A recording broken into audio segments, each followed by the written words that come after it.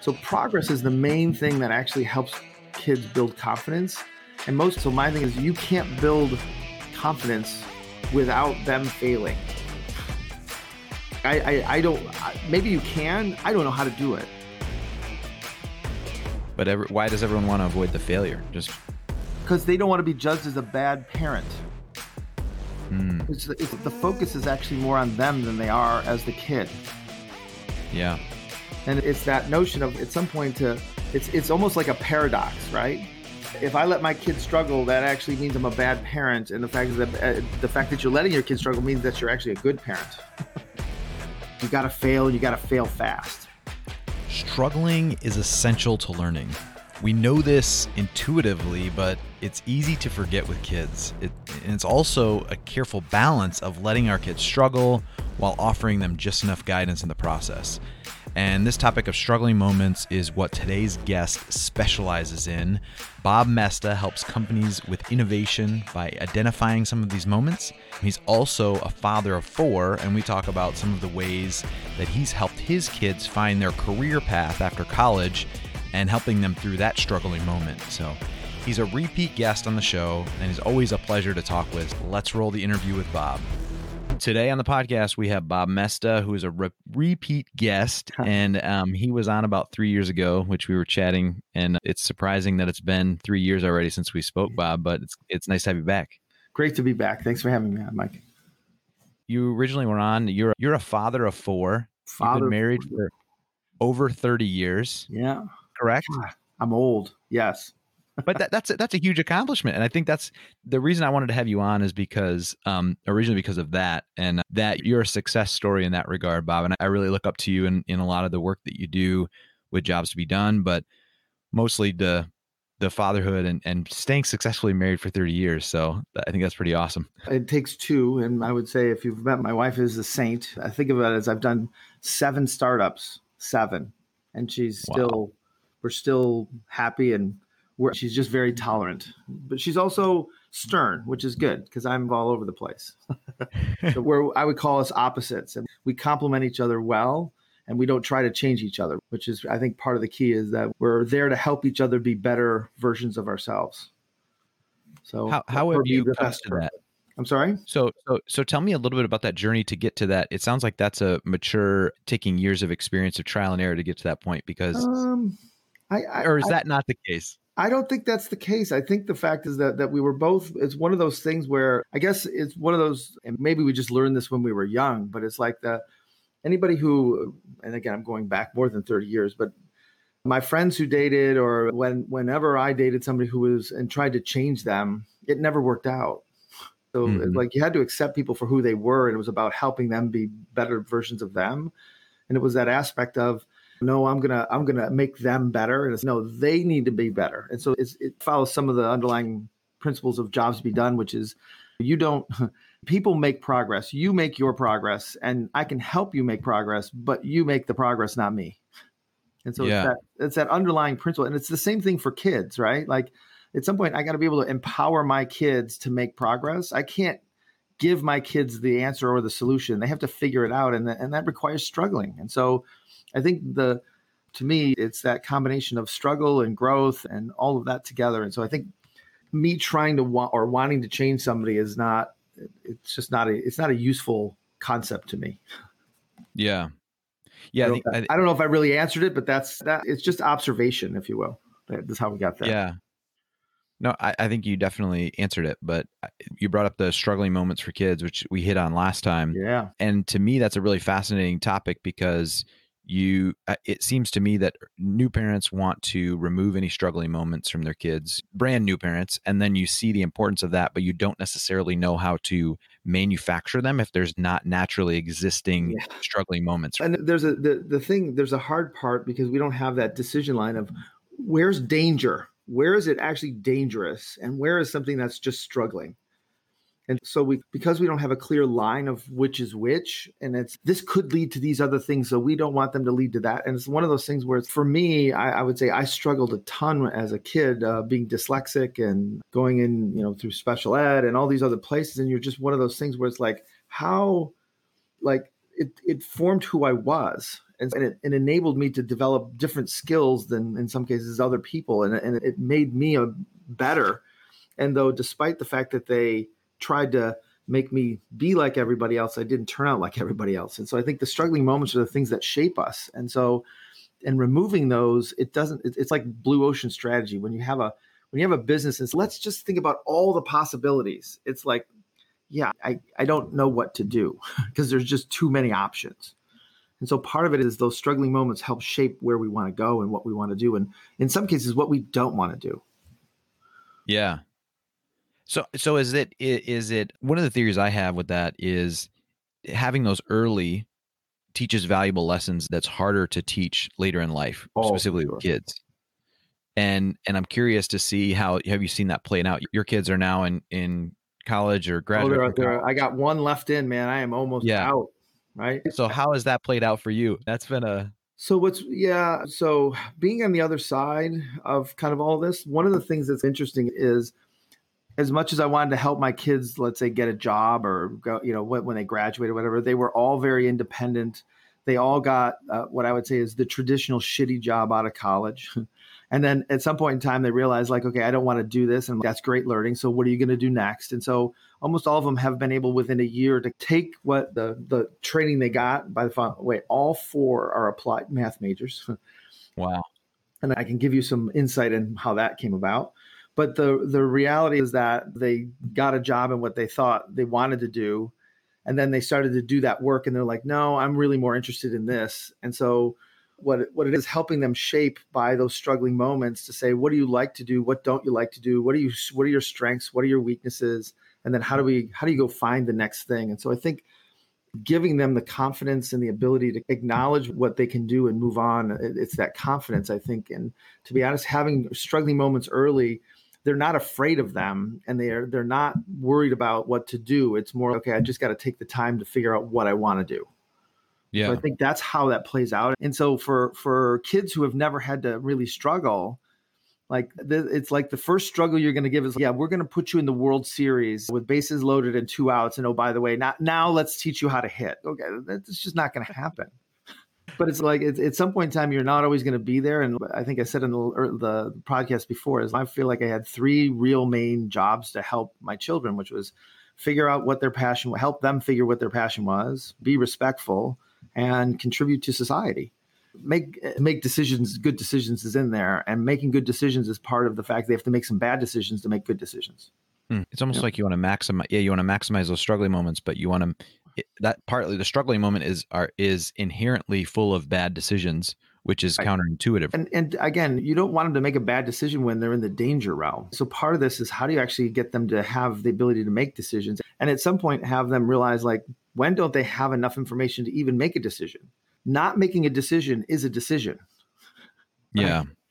And so part of this is, I think one of the things that I learned later, like when I was 25, 26, was to ask a very simple question, which was like, do I need to make this decision now? For some reason, I always thought, if I'm thinking about it, I got to make the decision. It's, you know what? If I wait a week and this will happen, I might actually be better if I don't make the decision right now. But it's being very explicit about when and where and how to make those decisions, trade-offs. Yeah, and that's interesting, specifically around higher education or jobs, right? Because you feel like you have to make decisions early sometimes, but you don't have the contextual knowledge to even make that decision. And so you end up making a bad decision that sometimes is not irreversible, but it can be a large negative consequence if you make a bad decision, whether that's dead or whatever. I think you learn from it. But so, for example, I wrote a book last year called Choosing College, because putting all 4 kids through college was, I'll say, challenging at the least. They all graduated on time. They're all doing well, but it was one of those things where helping them navigate it, I realized that everybody was worried about where to go and not why to go. And so we basically did a whole bunch of interviews around what causes people to say, today's the day I'm going to go back to college or go to college. And then based on how they frame why they're going to college, how successful are they? And we came back with 5 different jobs. And one of the jobs is to do what others expect of me. I don't really want to go, but I don't know where else to go. And I don't really want to go get a job. And everybody thought I should go to college. I'll just go to college. Success rate in that for people going into college with that mentality is like 22%. Wow. versus somebody's like, it's like time for me to step it up. This is what I want to do. This is where I want to be. And so the notion of a gap year, like success rate there is almost 79%.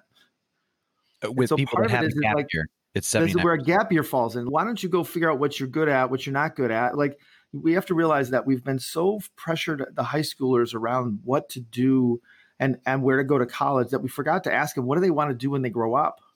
And like, I'm really good at math. You should be a scientist. You should be an engineer. And the approach that we end up taking with our kids, Julie and I, was this aspect of, I don't want to know what you want to do. I actually want to know what you don't want to do. Let's just eliminate stuff off the table.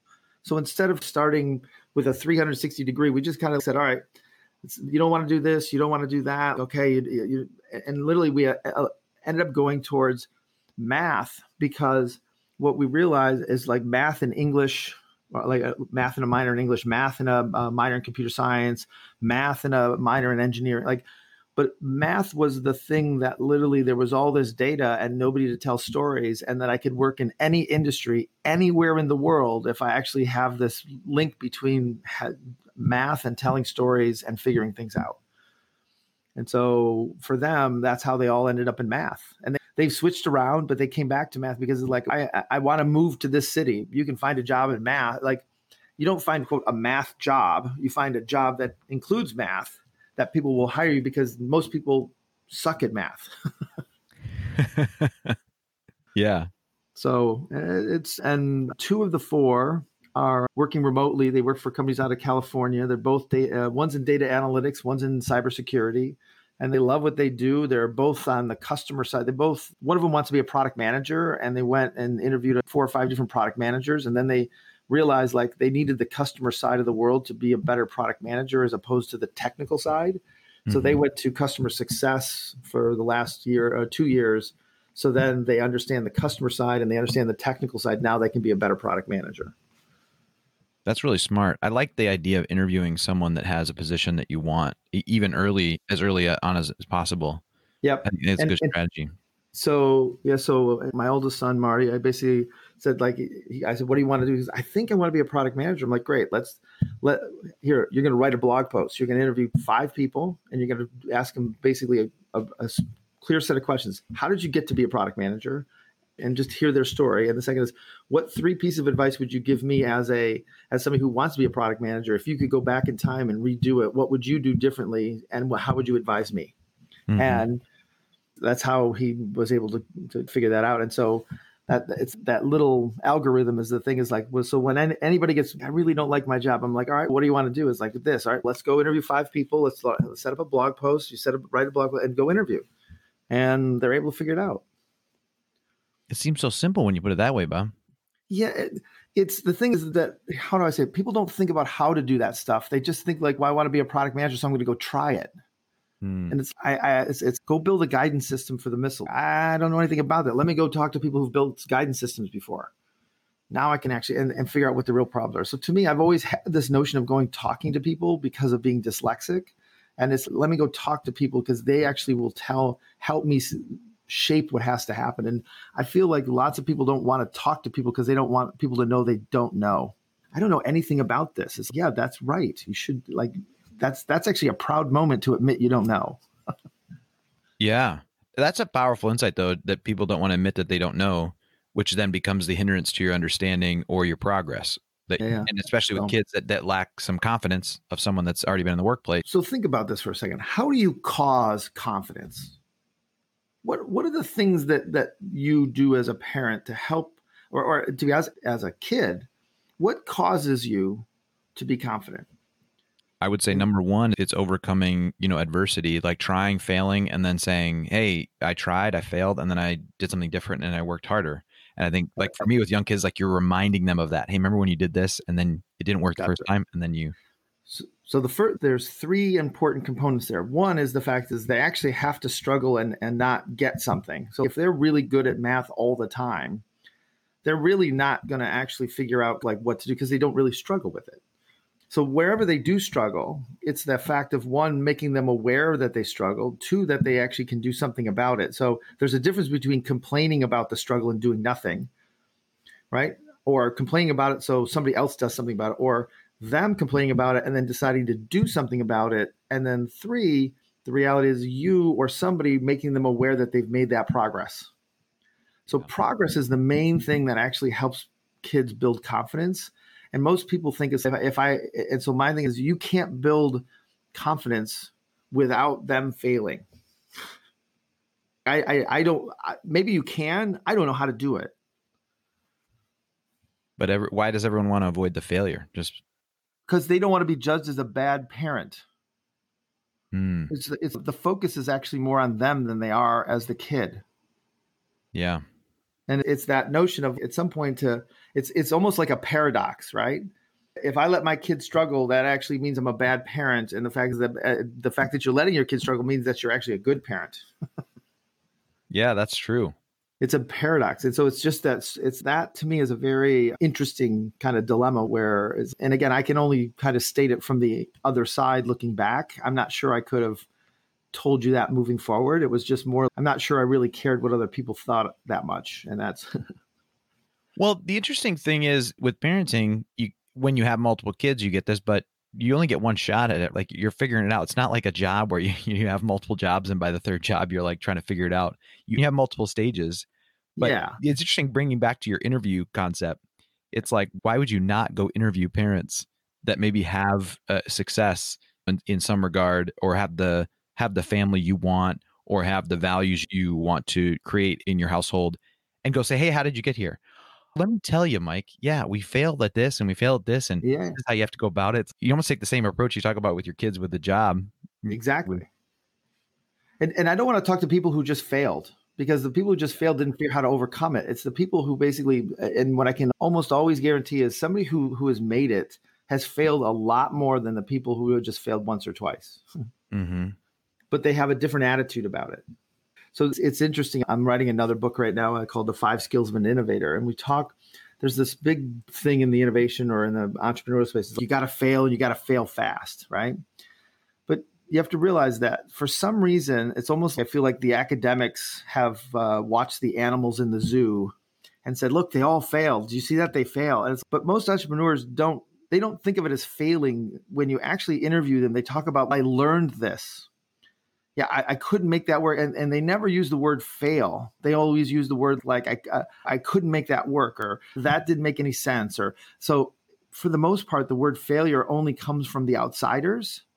And the reality is it's all about learning. And so my thing is, I don't feel like we have one shot with our kids. I think we have a million shots with our kids. And it's really about learning to be a parent and learning to be a kid. And enabling yourself to figure out defining progress and movement forward, as opposed to trying to define the ideal. Yeah. I don't know. That felt like a little bit of a ramble, so I'm not sure if it made any sense. No, that was a good ramble. I think rambles can be good. They're not all bad. I know. That's really interesting. You said the academics watching the innovators in the zoo kind of labeling it. That's really fascinating.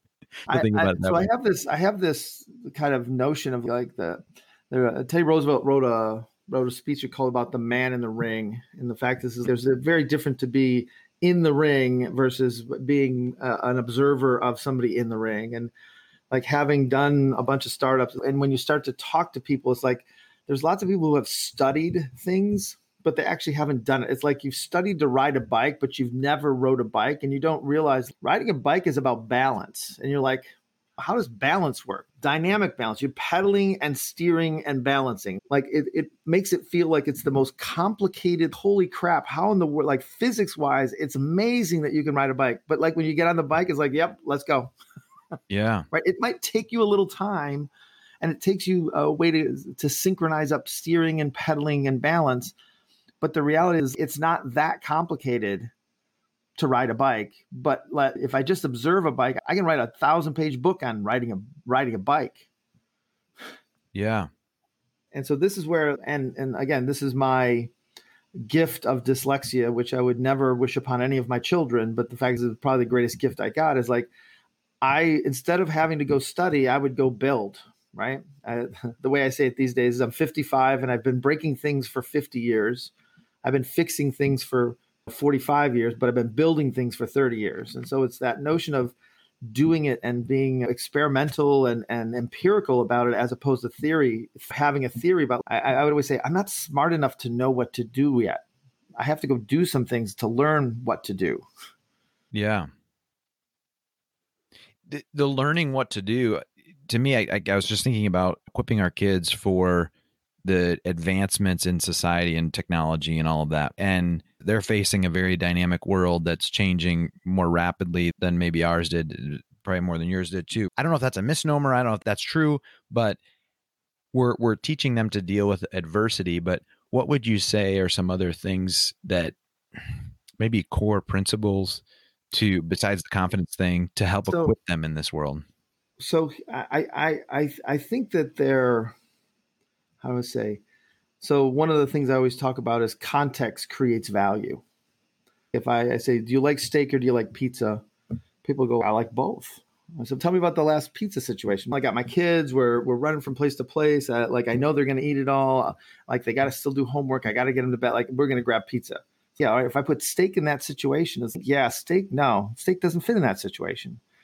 And so I think as we start to teach our kids to be able to actually perceive, because I think everybody's looking for an answer. Everybody's looking for the truth. Everybody's looking for the one way to do something. And what I would always say is, I don't actually think there's one way. I always think there's 5 or 6 ways.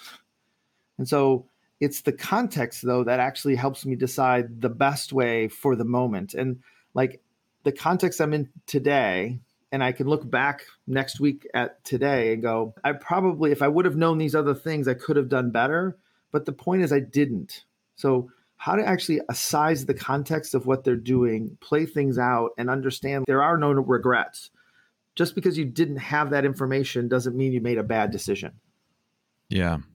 And so to me, it's teaching our kids, like it's moving faster. It's moving faster. Like our parents or our grandparents, everything's accelerating. But what's happening is that we're actually able to perceive things and make better decisions faster. And so part of it is helping them to know, when do we need to go to the grocery store? Do we need to go when it's empty, or do we need to go when it's half full to realize, okay, we have to get this because by the time I really get there and get back, it will be empty. Like, how do we get them to see the context of things, not just the answer? Because if it's just one answer, then every Saturday we go to the grocery store. We don't go every Saturday. Yeah. Sometimes we go on Sunday. Sometimes we go on Tuesday. Sometimes we go on Friday. And it's, why does it change? And these are the things we're taking into account and why. And so understanding causality and being able to see things through what I call time and space is very important for kids to realize. Like somehow I think school is trying to teach them that there's an answer. There's an A to everything. And what I've learned is there's never an A. There's an A that somebody decided was an A. And there's actually an A plus, but nobody's actually discovered it yet. Unpack that a little bit. Yeah. and the other part to me is, at some point in time, a B is good enough. Sometimes a D is good enough. Like I don't need to cut the grass where every grass height is exactly the same height. It's good enough. Yeah. So knowing where things are good enough is really important. I feel like we're emphasizing grades so much. Like I actually think kids being home and learning from home, I actually think they're learning more. Yeah. I have the funniest part is I saw a kid, school on one laptop, a laptop next to him playing a game and texting with his friends and realizing they're never going to learn anything by doing it that way. And it's, guess what? They're parallel processing. And to be honest, if they can pick it up and they can do it, they're actually building a skill that many people can't do. So just because you can't do it doesn't mean they can't do it. Yeah. So it'll be very interesting in how we get back to school, because my belief is now we've introduced this whole world of virtual, and that so I have the underlying philosophy that everybody learns in their own way. And there's not one way to learn, but there's what they call pedagogy. There's one way to teach, a best way to teach. And my belief is it's very hard to come up with that if I have multiple learners in the room. And so when kids come back, it's going to be like, I would rather take this class online. And they're like, why? It's focused. It's here. It's the audio port versus I want to take this class. I'd rather do face-to-face. And it's going to be very interesting to see how all this mashes back together. Yeah. It's not going to be the way it was, for sure. Yeah. I think it'll be better though. Like you're saying. Oh, it'll be way better. Like this is the struggling moments here are just stupendous. Like I know that this is a bad we're doing these for good reasons to basically make sure that people don't get sick and we stay healthy. But the struggling moment now causes us to innovate. I was showing you just before we started, I've literally reinvented my entire business as well as my entire office, where now I've got a productive, like I got 4 or 5 cameras in this room. I've got all these different things. And it's one of these things where before I had to fly to France or Paris to work with a team. Now I can work with a team like at 3 blocks from my house. Yeah. Amazing. That's awesome. And part of it is them being able to accept it. Yeah. And the offering might actually be different, like you were in relation to the class setup and how someone might prefer to take the class. The experience that someone has with you might be better in some ways because it's better for you if you don't have to travel, that sort of thing. But there might be aspects of it that are actually a better offering doing it that way. Maybe they can process it or differently or something like that. Yeah, I agree with that a lot. And it's one of those things where everybody's like, what are we going to do? And my whole thing is, what are we going to do? Which is same words, but very different meaning. And it's okay, how do we have fun with this? And so to be honest, I expected my world to stop between like February and September and have a few things for the rest of the year. And to be honest, it's almost the exact opposite of what happened. And what's interesting to me is most people who work in a system and then the system doesn't work anymore and they don't know what to do. They don't know how to think outside the box, or they don't know how to reinvent the box. The budget said we should spend this in the third quarter, but we can't do that. So what do we do? I don't know what we should do. And so it's like, call Bob. So my business is actually it's up more than I ever thought. That is awesome. No, I think that's great. But that's a great meta example of what you're talking about with struggling moments and innovating. Yep. Hey, you have a new book called Demand Side Sales 101 that's coming out. Yeah. And I want to chat on that for a few minutes. And my question to you is, you're talking about sales. How long have people been talking about sales? What more new could there be to talk about sales, Bob? Yeah. So here's the thing is, this is the last thing in a million years I would ever thought I would want to talk about. But when you talk to entrepreneurs and having been an entrepreneur, one of the things that came up is says, what do you struggle with the most in your business? And most people will say sales. And they'll say either sales and marketing or finding prospects, finding leads, that kind of aspect. I'm like, okay. And then I was almost 10 years ago, I was sitting in Clay's office and we were talking and I said, like, why are there no sales professors at Harvard? He said, that's a great question. I don't know. And so we dove into it and started to look into it. And we started to realize that sales has been almost relegated since the mid 80s to an order taker role or mentality. And there's people out there that have like solution selling but it's all seen as a trade or something you learn on the job. There's no underlying theory you teach about sales at school because it's just sales. It's technique. It's an art kind of thing. And so you start to realize, you look at the top 25 business schools in 2010 and see how many business sales professors there were. They're like 3. You're like, and here's the best part. If they're teaching you negotiations, right? It's lawyers teaching you negotiations, not salespeople teaching you. Like the last thing you want to do is as a salesperson is learn negotiation from the lawyer. I'm like, oh, kill me. So that's the first part. I think the second part is like, how do we actually bring it back? And so the one conclusion that Clay and I came to was there's no sales theory. And so what I did is I took this innovation theory called jobs to be done, that people don't buy products, but they hire them to make progress in their life, and said, what if we just taught people like how people buy? And then from that, you derive your sales process on it. And when you start to dive into the sales process is actually driven more by, in some cases, what I call the church of finance, which is we have projections, we have this, we got to actually get, by the end of the third quarter, we should run a promotion so we can get our revenue in to do blah. And you start to realize that it's run all around the product and not the customer. And so the aspect was trying to say, how do I actually get some of this knowledge, at least the foundational knowledge for entrepreneurs and business people? And the last reason why I really pulled it out was, how many people actually sell but don't know they're even selling? Is a teacher selling the lesson to the student, or is the teacher trying to help the kid make progress?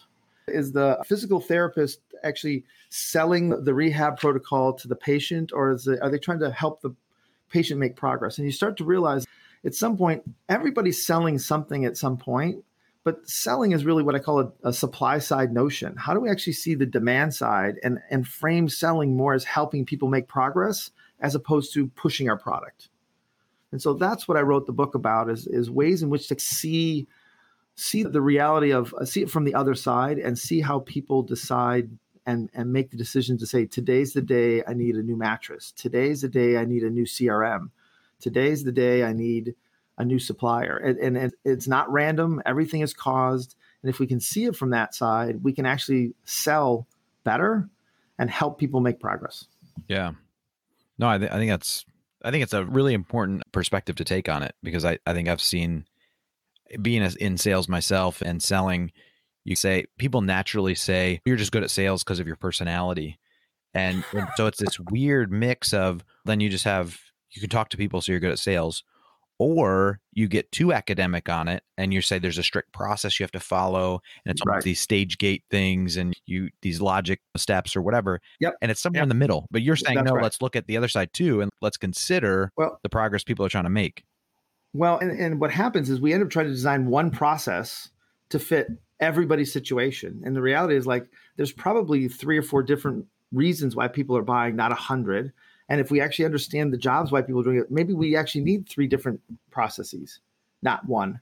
Because do you like thick crust pizza or thin crust pizza? If I do a survey and do it all, I end up with medium crust pizza and nobody likes it.